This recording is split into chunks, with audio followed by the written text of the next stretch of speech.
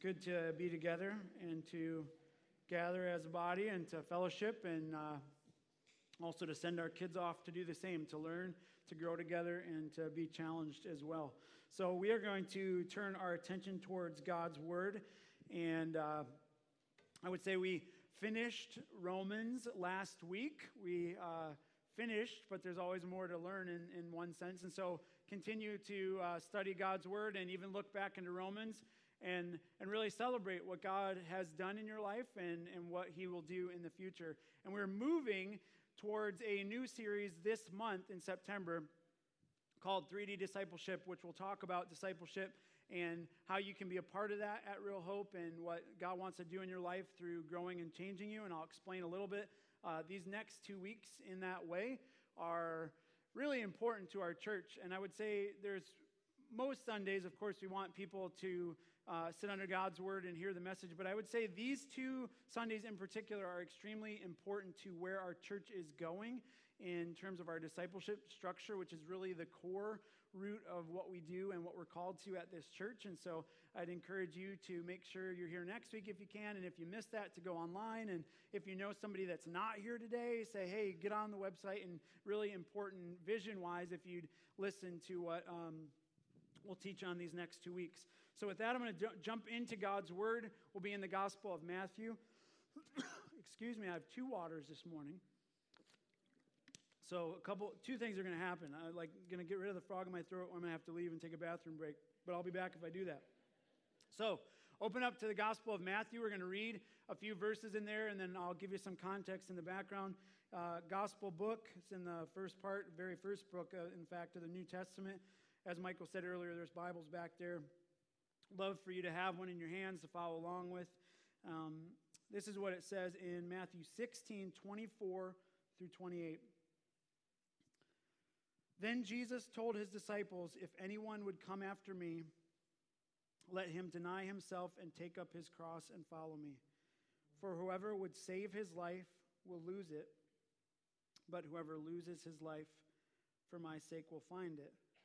For what will it profit a man if he gains the whole world and forfeits his soul? Or what shall a man give in return for his soul? For the Son of Man is going to come with his angels in the glory of his Father, and then he will repay each person according to what he has done. Truly I say to you, there are some standing here who will not taste death until they see the Son of Man coming in his kingdom. Let me pray for us. Father, I do pray that is the attitude of our hearts, that we would follow the King. I pray that we would follow him in a way that honors him as worthy. Follow him means that we're doing just that. We're following, we're not leading. And Father, in our culture, many want to be in charge. Our pride wants us to be the leader.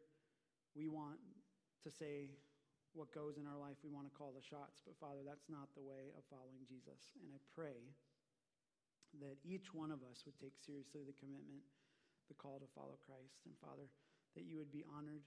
Speak to us through your word this morning about what Jesus asks for as we follow him individually and corporately as a church.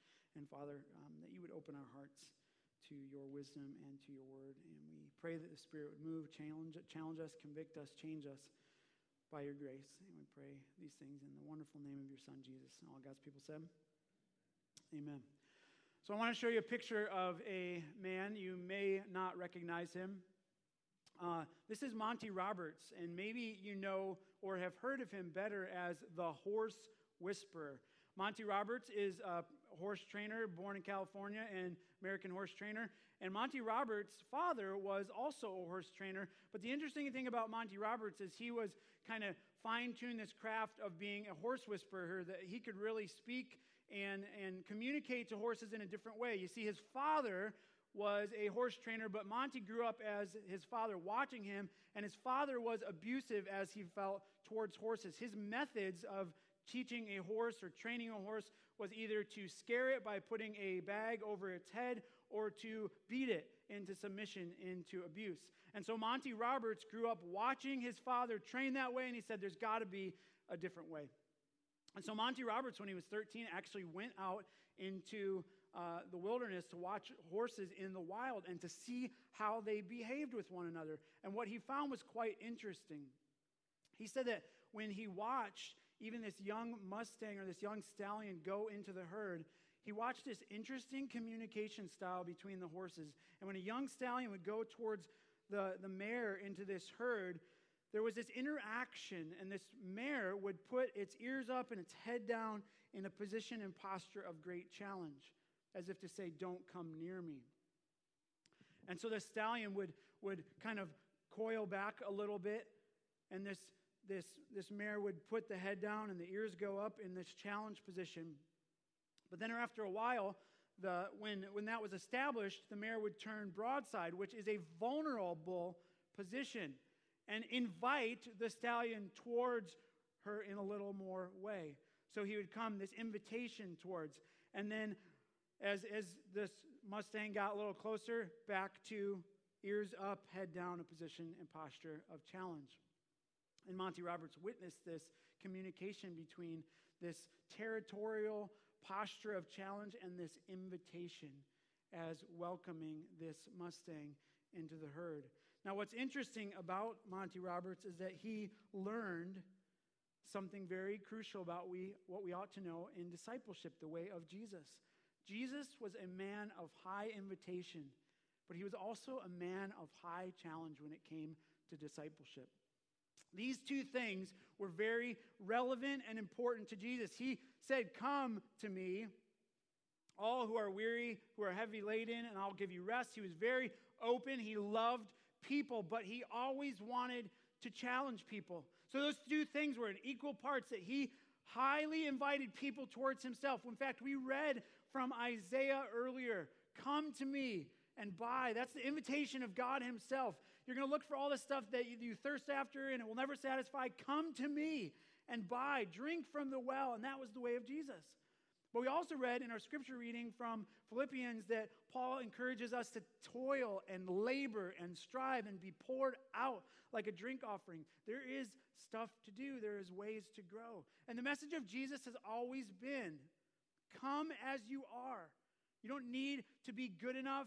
You can't be too bad. Come to me. But it's never been, come as you are, stay as you are. It has always been, come as you are and let me change you. Not let others change you, per se, but let me do a work in your heart through the voice, if you will, of the Spirit, even speaking through others, but primarily through his word. Come and let me change you. Now, we are moving, and we've always been moving in the way of discipleship at our church. And today we kind of want to unroll a new way, not a new way of discipleship at all, but an intentional way that we're going to structure how we accept that invitation of Jesus in the body of Christ and with one another to walk with Jesus, and then to accept what he's doing in our life in this challenge way and say, I want others, Jesus himself, to challenge me in my growth. I don't want to stay the same. And so if you've come to Real Hope as a place that you feel like you can just come and belong, we're going to talk about that, and I hope you do, but that you can just stay the same, we're going to push that a little bit and say, Jesus wants so much more in your life for you to come in every Sunday for an hour and just not grow. Healthy things grow, and he wants us to grow. And so the way of discipleship is high invitation and high challenge. So I want to walk you through the story in Matthew 16 that we were reading. We read the end part because there's a really great example of what Jesus does in Peter's life and what he sets the tone for in discipleship. We're going to start in verse 13, and Jesus is coming into the district, it says, of Caesarea Philippi. He asked his disciples a question. Now, before we even go any further, you need to know a little bit about Caesarea Philippi. This probably would have shocked the disciples that Jesus took them there. Why? Because it was a really pagan part of the world at the time. It was a really evil culture. And Jesus is about to give this graduation speech to these disciples in a way before where he's going. He knows what God has, what God has sent him for, and he's going to suffer, and he's going to die, and he's going to do that for our salvation and atone for sins and all that stuff. But he takes them to Caesarea Philippi, and it's this pagan culture. Caesarea Philippi was a land of many other gods being worshipped. Pan, the god Pan was worshipped. And then Philip comes along and he renames the city Caesarea Philippi after himself.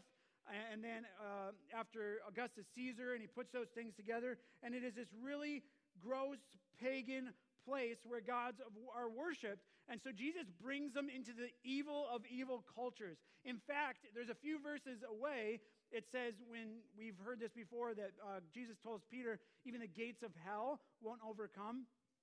In Caesarea Philippi, there was actually a place called the Gates of Hell. At the end of the cliff, the base of the cliff was where the city was, and there was this river that came out of the cave, and it was said that that river led to the underworld. That's what they believed. And so that was the gates of hell, that underworld entrance, if you will. And so people would partake in all kinds of pagan activities. So here they are. Jesus brings his disciple to this really evil culture, which should be a lesson for us always, that we're invited to go out into the world. We're not to be kept from that. He stands there, and then he asks him this question, all his disciples. Who do people say the Son of Man is? Why does he ask that? Because these people worshiped many different gods. And he says, who do people say that I am? And they said, well, some say John the Baptist, others say Elijah, others Jeremiah or one of the prophets. So people recognize that Jesus is someone special. They understand this, and they say, well, some say you're this and maybe a fulfillment of the Old Testament. And there's all these things people say about you. People know he's different. People know he's special. The disciples have watched him perform miracles. Others have witnessed this. And he says, who do people say I am in this pagan land? And then he asked a specific question. He said to them, but who do you say that I am? He shifts it to the disciples. He says, yeah, people say all these things, but who do you say that I am? Jesus, right in this moment, is questioning all of their viewpoint, perspective, heart on who he is as Lord. Yeah, he might be a prophet. He might be a teacher. He might be sent by God in some way. But he specifically says, who do you say that I am? Am I the Lord in your life? Am I the leader? Are you following me? And here's Simon Peter. We love him in the Gospels. He is the first one to pipe up, right? Peter did this all the time. He's like, well, I'll give it a shot. I'll give it a whirl. And he says in verse 16, you are the Christ, the Son of the living God. He doesn't just say you're Jesus. You're our rabbi. You're my master. He says you are the Christ. That's important because he says you're the Savior. You're Emmanuel. You came to redeem. He understands the gospel. He understands that Jesus is not just a human figure in history, somebody that loved them well. He understands that he has always been. The God of creation has always been. He's eternal. He's outside of time. He's been delivered to these people for a time and for a purpose to save and redeem them. You're the Christ. You're the Son of the living God. God is alive. You're the Lord. You're the one we need. And Peter recognizes that. And Peter is, I'm sure, as many of us would be if we gave Jesus the right answer, he's thrilled. Peter has stepped up to the plate. Jesus says, who do you say I am? Peter gets it. And Jesus answers him in verse 17. Blessed are you, Simon Bar-Jonah. That was Peter's real name. Simon, son of Jonah. For flesh and blood has not revealed this to you, but my Father who is in heaven. Jesus says too, he says, you got that answer right. And as soon as Peter gets all prideful and puffed up, he says, but you didn't give it to you. God himself revealed that to you. That's why it's so crucial as a theological truth to know that God's Spirit reveals wisdom to us. It is God who gives us the willingness, if you will, to yield and to trust him by faith. And God does something in our heart first before we realize we need a Savior. He crushes pride. He brings us to our knees in humility into a different posture of worship, if you will. Just like that mare, Jesus is there. And if we recognize that Jesus is Lord, that immediate response is always worship. It's a bowing, sometimes physically, but definitely with our hearts in a posture of worship. Yes, Jesus invites, but we first, in our response to the gospel, when we understand, when God moves our heart, our first response is worship. God is worthy. He is the living God. God by his Spirit reveals this. And Simon gets told by Jesus, he says, blessed are you because you get this. You want to worship me. You understand this. And not because your Father has told you, but because my Spirit has told you. And then he tells something to Peter in verse 18. He says, I tell you, you are Peter. He does something incredible in Peter's life. Peter's name was Simon, and he says, I'm going to change your name. I'm going to give you a new name, because he wanted so much more, as he does for us, for those disciples, than maybe you think today God wants for you. And he says, I'm going to change your name. I'm going to give you a new name, and I'm going to give you a purpose. And he says, on this rock, and I will tell you, you are Peter, and on this rock I will build my church, and the gates of hell shall not prevail against it. Now, he calls Peter Little Rock, is what that really means. And it's not to offend him or call him small, but he says, you have a new name, and this is what it means, Little Rock. And Jesus himself paints this picture of himself being the big rock. He says, I'm going to build my church. Now, people have struggled with this verse, like Peter was the first bishop or the pope, if you will. And that's not what this is saying. Jesus is saying, I have a mission and purpose for you to go forward and to spread the mission of the gospel, to make disciples, to teach others to follow and obey, baptizing them in the name of the Father, Son, and the Holy Spirit, Matthew 28. And he says, you're the little rock. You're going to go out and you're going to be my disciple. But I'm going to be the rock that holds that all together, and I'm going to build it. And even the paganness of the world, even the culture, even the gates of hell, even all of this stuff that will come against you will never be able to stand against what I'm going to do in your life. Even when the world tries to crush, Paul knew that, pressed and crushed on, or pressed on every side but not crushed, persecuted but not abandoned. He said, no matter what happens in your life, no matter what hurricane or storm or whatever it is happens around your world, no matter what disease, you won't be crushed.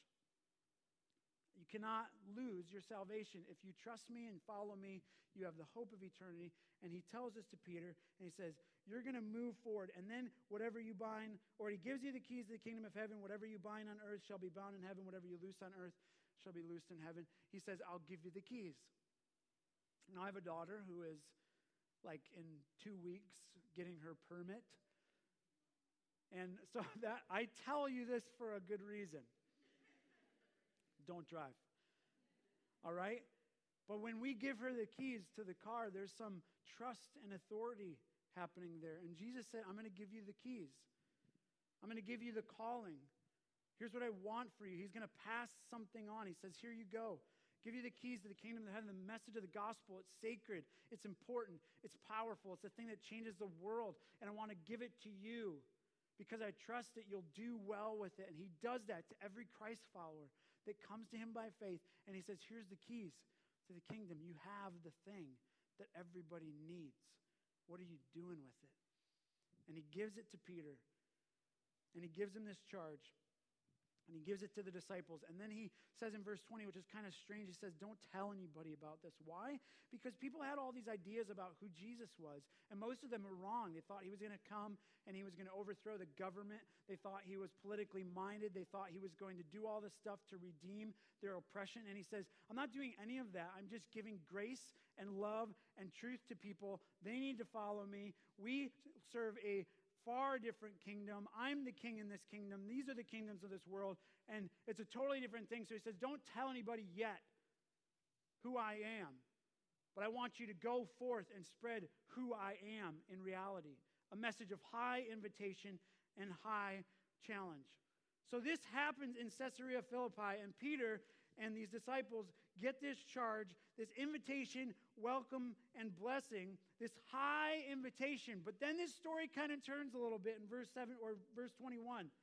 It says, from that time, Jesus began to show his disciples that he must go to Jerusalem and suffer many things from the elders and chief priests and scribes and be killed, and on the third day be raised. See, many people thought Jesus was going to be the conqueror. And here he's finding out, he's telling his disciples, I'm going to be going to the cross, I'm going to be killed. Even Peter at some point doesn't realize, doesn't fully understand, and Peter took him aside. Now, the magnitude of this verse, every time I read it in verse 22, Peter, little rock, ready? He took Jesus aside, Son of the living God. He has just said that, the Christ, and he rebukes him. Isn't that beautiful? That should be a stopping point for all of us, because I read that and I'm like, Peter's such an idiot. I'm reading the story. And then God does something in my heart and goes, no, you're the idiot. Like, you do that all the time because you say you know better. And Peter comes to Jesus and he rebukes him and says, far be it from you, Lord. This shall never happen to you. He comes at Jesus, and the master, this is like cultural. We don't really even understand this, what is happening. Teachers, masters, their students don't do this to them. And he says, no, this can't be. And he rebukes them. That's what the word is. He says, this isn't going to happen the way that you said it. And listen to Jesus' response. Jesus, who has changed his name, welcomed himself, called him, gave him purpose, was a message of high invitation and love and care for Peter.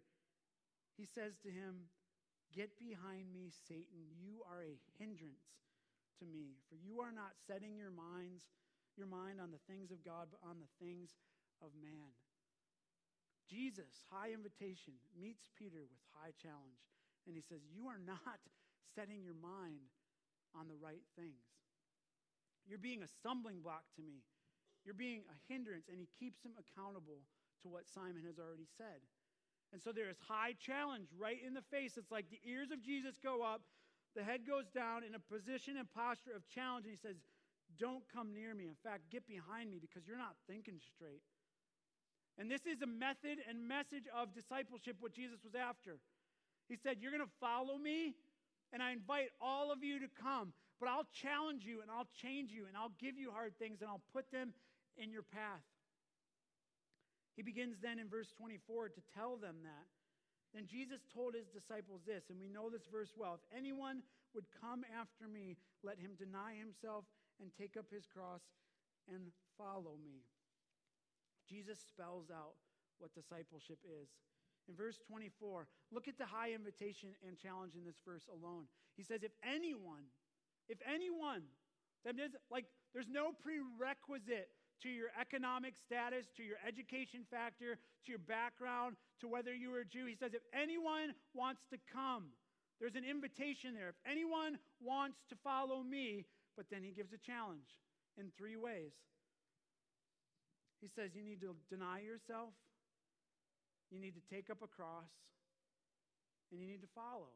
You need to do those 3 things. If you want to follow me, you need to do this. Jesus says, everyone come. And then he says, this kind of life is not going to be what you think it is.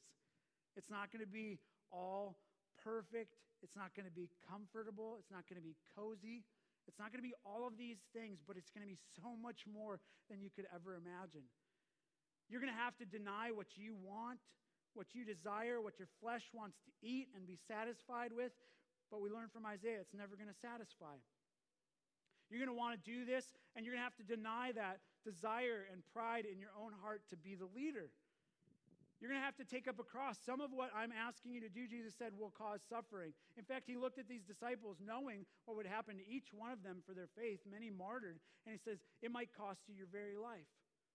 It's not going to be easy, but this is the way of discipleship. In fact, he says, forever would save his life in verse 25. Will lose it, but whoever loses his life for my sake will find it. He says, the thing that your heart wants so desperately in life, whatever that thing you chase after, that addiction, that desire, that power, that control, the thing that you want so badly, if you go seek it, you're going to lose yourself in the process. But if you lose your life to me, if you follow me in this way, you'll actually find the greatest joy of life, the fullness of it. Jesus says in John 10:10, right? The abundant life, that full life. The thief comes to steal and destroy, but I have come that they would have life and life to the full. He says that's what it'll be. It won't be easy. It won't be comfortable. It won't be all the things that you might think, especially in American Christianity today, but it's going to be full. That's what I saw on my friend Randy's face when his body's being ravaged with cancer, joy and peace. Because he knew he had a full life the way that God gave it to him, not as full as he would have wanted it in years, but he knew. And Jesus says this is what it's going to be. High invitation, all are welcome, but it's a high challenge. he spells out then the benefits of accepting the challenge in verses 25 through 27. In verse 26, rather, for what will it profit a man if he gains the world and forfeits a soul? Or what shall a man give in return for a soul?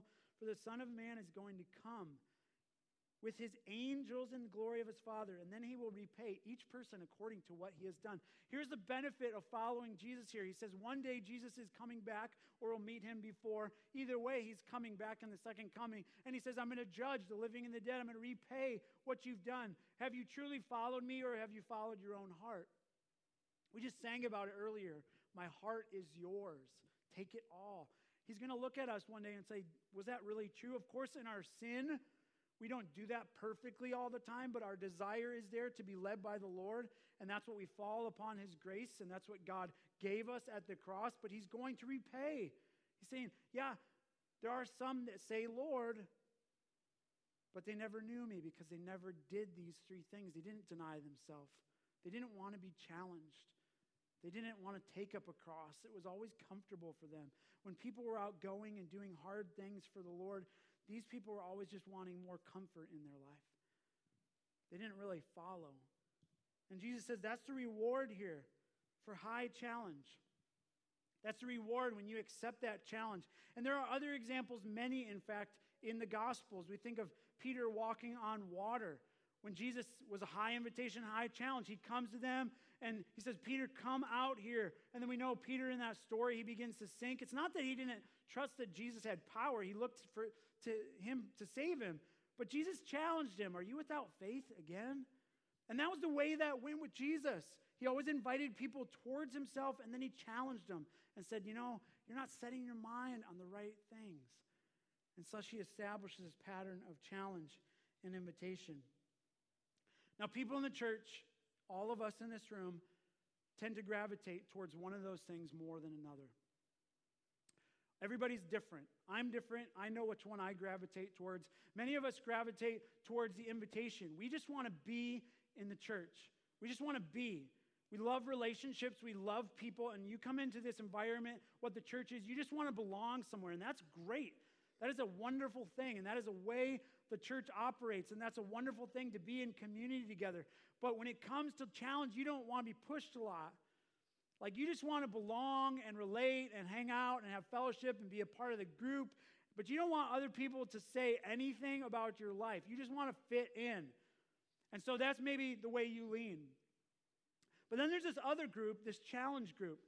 This is the group in this room that maybe has a little less time for relationships, but you just want to get stuff done. You want to do. You're task-oriented.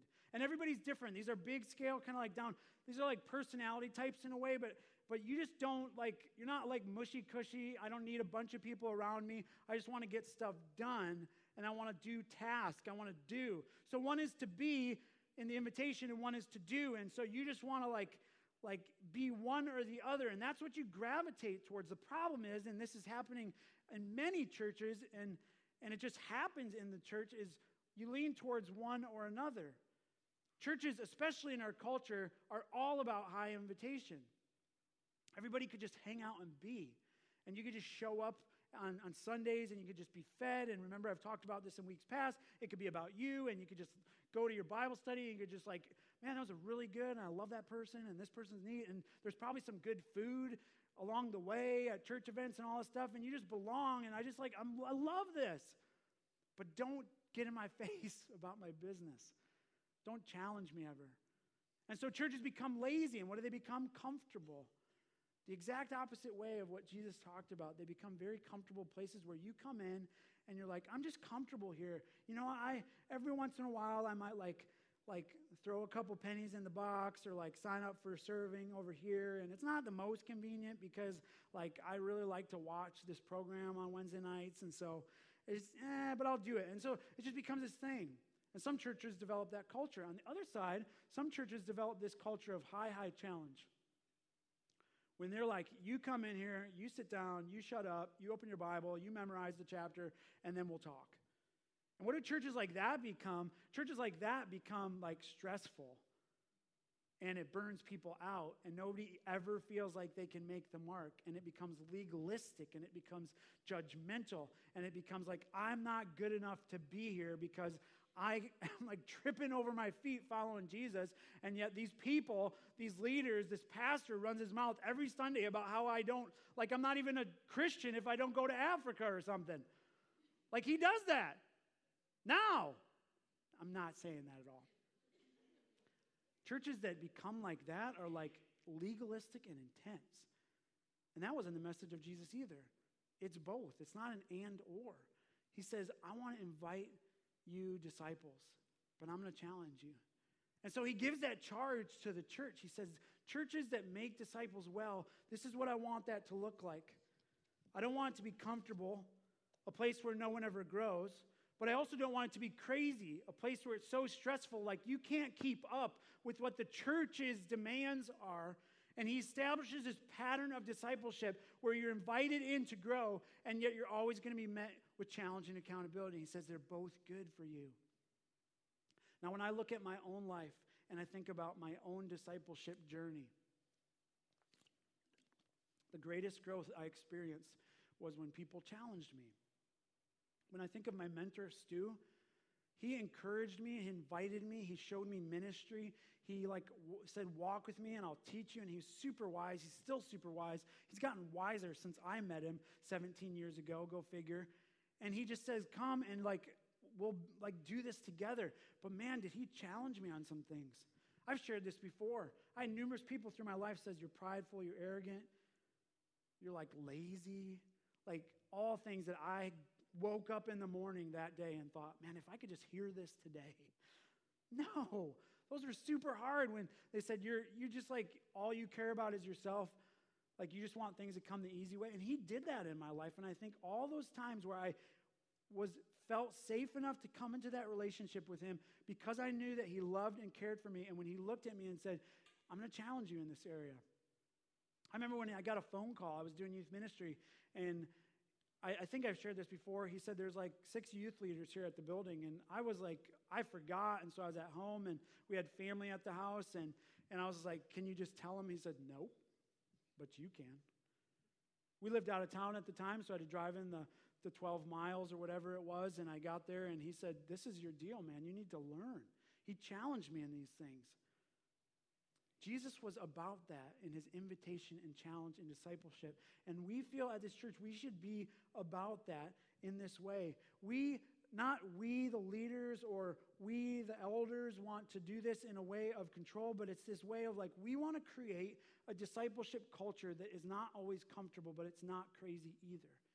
We want people to grow uniquely as God is growing them. And so what we're moving towards is more of a movement, if you will, of discipleship than your typical, we have groups that you can belong to and just be.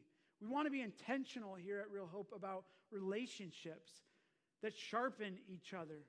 And so that's why we invest and invite and challenge in this way into this movement of discipleship where we feel like God is moving us is towards relationships that say, you know what, you're invited to come and follow Jesus, and I want to shepherd you towards that. Where each person in our church is being discipled in that way and learns to disciple someone else. For many of you, even as I speak that, you say, that's not comfortable for me. You're asking me to help others follow Jesus. I can't even tie my one shoe in the church, let alone understand all this stuff. And we're challenging our church body. We're saying, you know what? If you call yourself a Christ follower, if you look like Peter said, and you look at Jesus and say, you're the Christ. Peter didn't have all this stuff that he was loaded with in the background. Peter was impulsive. That's what he did. He said that, and it was true, but it didn't come with all this, I feel like I've learned enough to say that. He just knew who Jesus was, and he just did it. And we're saying, if you say that about your life, if you say Jesus is Lord, that you understand the gospel, then you can help others follow him. Even as you're tripping over your own feet. We want to create an environment where somebody disciples you, teaches you how to follow Jesus more faithfully. Not the perfect way, because none of us on earth will ever do that in the most humanly perfect way, but a relationship that says, you know what, I care for you, but I'm going to challenge you. You're not setting your mind on the right things. Where that will come with challenge and accountability and change. When somebody can speak into your life, that they can say these things to you and you receive them, and then you learn in this way and say, I want to go help others follow Jesus like that. Might be by life experience, relationships come together, but you know, and that's why we call it 3DM discipleship, is because there's three parts of this, that you know that I will be poured into as a disciple and that I'm challenged to make disciples. And so what we're not doing is creating a bunch of groups that are comfortable and safe. What we are doing is we're saying we're moving from a group to an individual, and we're saying each person should grow in the way that Jesus would want them to grow, and that's going to happen by loving relationships and accountability. That's going to happen if each person has a Paul in their life that they respect, that they look up to. I have one in this church that I look at in some of those ways, and whenever I talk to this person, I just say, like, pour encouragement into me, and each person has a Paul, as Timothy was, and then each person is a Paul to somebody else. And that doesn't mean you have to know everything, but you can move your information downward and say, you know what, as I'm being helped to follow Jesus, I want to help you. And what it does is it shifts the culture of a church. It starts moving away for I belong to a group, we meet on Tuesday, to I want to identify a person in this fellowship that I could help follow Jesus. Maybe because of my background, maybe they're similar. Maybe because I struggled in a certain way that this person struggles and I can walk with them. That's happening in people's lives right now. And maybe I go to them and it changes the culture of a church where you stop signing up for groups and you start looking at people and saying, you know what? People in this church have helped me follow Jesus. I'm going to give my life to helping others follow Jesus. And it changes the culture of a church. And it's ownership of one-to-one discipleship and growing each other and changing each other in the Word. And so what we're doing today is, here's what I'd like you, if you have prayed about this and you are asking, God, say, this is what I want you to move forward. If you believe that this is your church community and you believe that this is where you want to grow, we're asking everybody to just put your name down on a sheet out on that table, that 3DM table that says, I want to be a part of discipleship. I want others to help me follow Jesus, but that's the invitation. I want to help others follow Jesus. I want to grow to the place, and this doesn't mean you're a Bible study leader out of the gates or you're teaching doctrines right out of the gates. You're just saying, I'm willing to be challenged. I know I'm invited today, and all of you are, but I'm willing to be challenged in my life. Maybe I've set my mind on these things in priority, and maybe I need somebody just push me this way a little bit, where they put the ears up and say, you know what, you're just, you say you're following Jesus, but you're not really doing anything. You're not growing. You're not living in repentance. You're not really humbling yourself and all this. And that's what you'd be saying if you put your name on that list. And so if you've ever been a part of a Bible study or D group here at Real Hope, we would want you to put your name on that list if you want to invest in what we're doing here in discipleship. And if you haven't been a part of that, and you're just scared to death of all the stuff that I've communicated this morning, but you just know that God is putting it on your heart to take Jesus seriously and to take discipleship and invest your life seriously, you should put your name on that list too. And if you say, you know what, you're crazy, I've been a part of this, I don't like the change because it's uncomfortable, maybe you need another week, it's going to be uncomfortable for all of that, myself included. Change is always uncomfortable, but that's where we're moving as a church. We feel God is leading us to one-to-one discipleship relationships. And I know what you're thinking right now, so I'll just say it, and then Russell's going to talk about this a little more next week. You're saying, but why does it have to change? I just like my group. Us 7 ladies, we just love each other. Keep loving those 7 ladies, if you're a lady in that group. It's uncomfortable, I get it. But we, as leaders, as elders, as pastors, feel like we really want to emphasize discipleship in a greater way here. We really want to challenge people to grow. We don't want to stay the same. I don't believe that Real Hope is the same that it was yesterday, but I certainly don't want to be a part of it growing stagnant. And when people come, and it's people have been coming here for 10 years, and who are you helping follow Jesus? Jesus gave us one task, church, just one. Like he gave us one task. He says, go and make disciples. This isn't anything new that we're creating program-wise. This is just we want to get better at accomplishing that task. We want to get better at truly loving people and looking out for people that come in here every Sunday and say, man, I've seen you here for like 2 years. Has anybody ever helped you? That's what we want, and that will change the culture. High invitation and high challenge. That was the way of Jesus. So as you leave today, stop by that table, put your name. This is helpful for us as an office too. Put your email, current one, maybe it changed. Put your phone number, or don't put your phone number. We're not going to solicit and call and all that stuff. But also, you might say, you know what? Here's a leader in the church that I respect. This doesn't guarantee that this would be your discipleship mentor or your huddle leader. We're going to move toward these things. They're called huddles. We'll explain that next week. But maybe you say, and it helps us to say, you know what, this person, I would really love them to help me in my walk. And maybe you write their name down. Maybe that is the person that helps you in your walk, and maybe it's not. But at least then we'll know.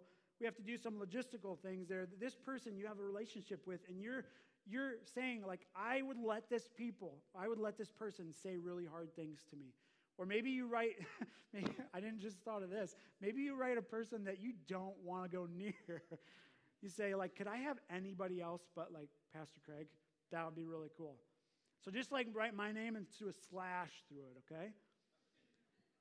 All right? Because then we'll know, too. But that, I joke in some ways, but in some ways, in my own life, there's certain people that, like, I won't take challenge from as well because, like, our relationship isn't as good. So maybe that in the church, and that's normal. That's body life. Maybe there's just somebody that rubs you the wrong way, and you're like, I don't know, I would never really... That's not going to work. But as we leave this day, I want you to just know the way of Jesus. High invitation, high challenge, and we will follow the King into eternity. We're not going to get this thing right, even programmatically as a church, but that's our heart, that we follow Jesus more faithfully while someone pours into us, that we would pour into someone else. I want to pray for us, and then we're going to sing, and then we're going to go. Amen? Let's pray. Father in heaven, we worship you. We thank you. We thank you that you look on us with such love that we don't need to be perfect. We don't need to know it all. And you invite us into a relationship with your Son. That you loved us enough that you sent him to the cross.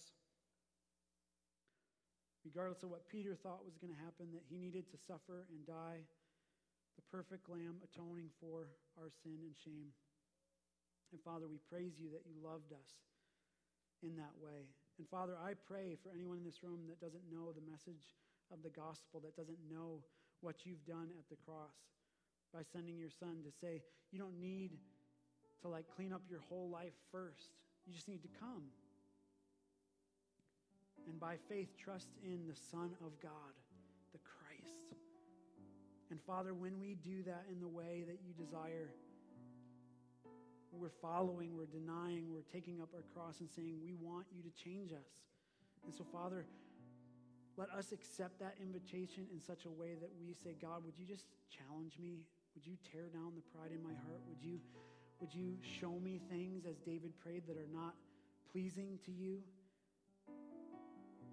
Father, I pray that our church gets that in this way of a culture shift towards letting people into our lives. Might be uncomfortable, but to help us better set our minds on the things of the kingdom. Father, do your work in us as a people. Do your work in us as a place, a community of believers who desires to carry out the message of the gospel. Father, I pray for everyone in this room, as maybe excited or uncomfortable as people are, that you would reveal a spiritual mentor to each person in this room, that they say, you know what, I want someone to help me follow Jesus. But then, Father, I'd ask that you put on each heart that you want to challenge each of us to say, I want you to help someone follow Jesus more faithfully. With whatever you know, whatever you've learned, tripping along the way, would you commit your life? Would you lose your life for the sake of discipleship and helping others invest in kingdom things? And Father, change our church, change our heart. May we worship and glorify you. We praise you. that you are good and you love us. And we thank you and pray these things in your Son's wonderful name. And all God's people said, I want to leave you with this as we follow Jesus. And I'm praying for this for our people, for myself. In Ephesians 3, Paul writes, now to him who is able to do far more abundantly than all that we ask or think, according to the power at work within us, to him be glory in the church and in Christ Jesus throughout all generations, forever and ever. Amen. I'm praying that God would do more than we're even asking or imagining in our walk to follow Jesus. Amen. Have a blessed day and go in peace.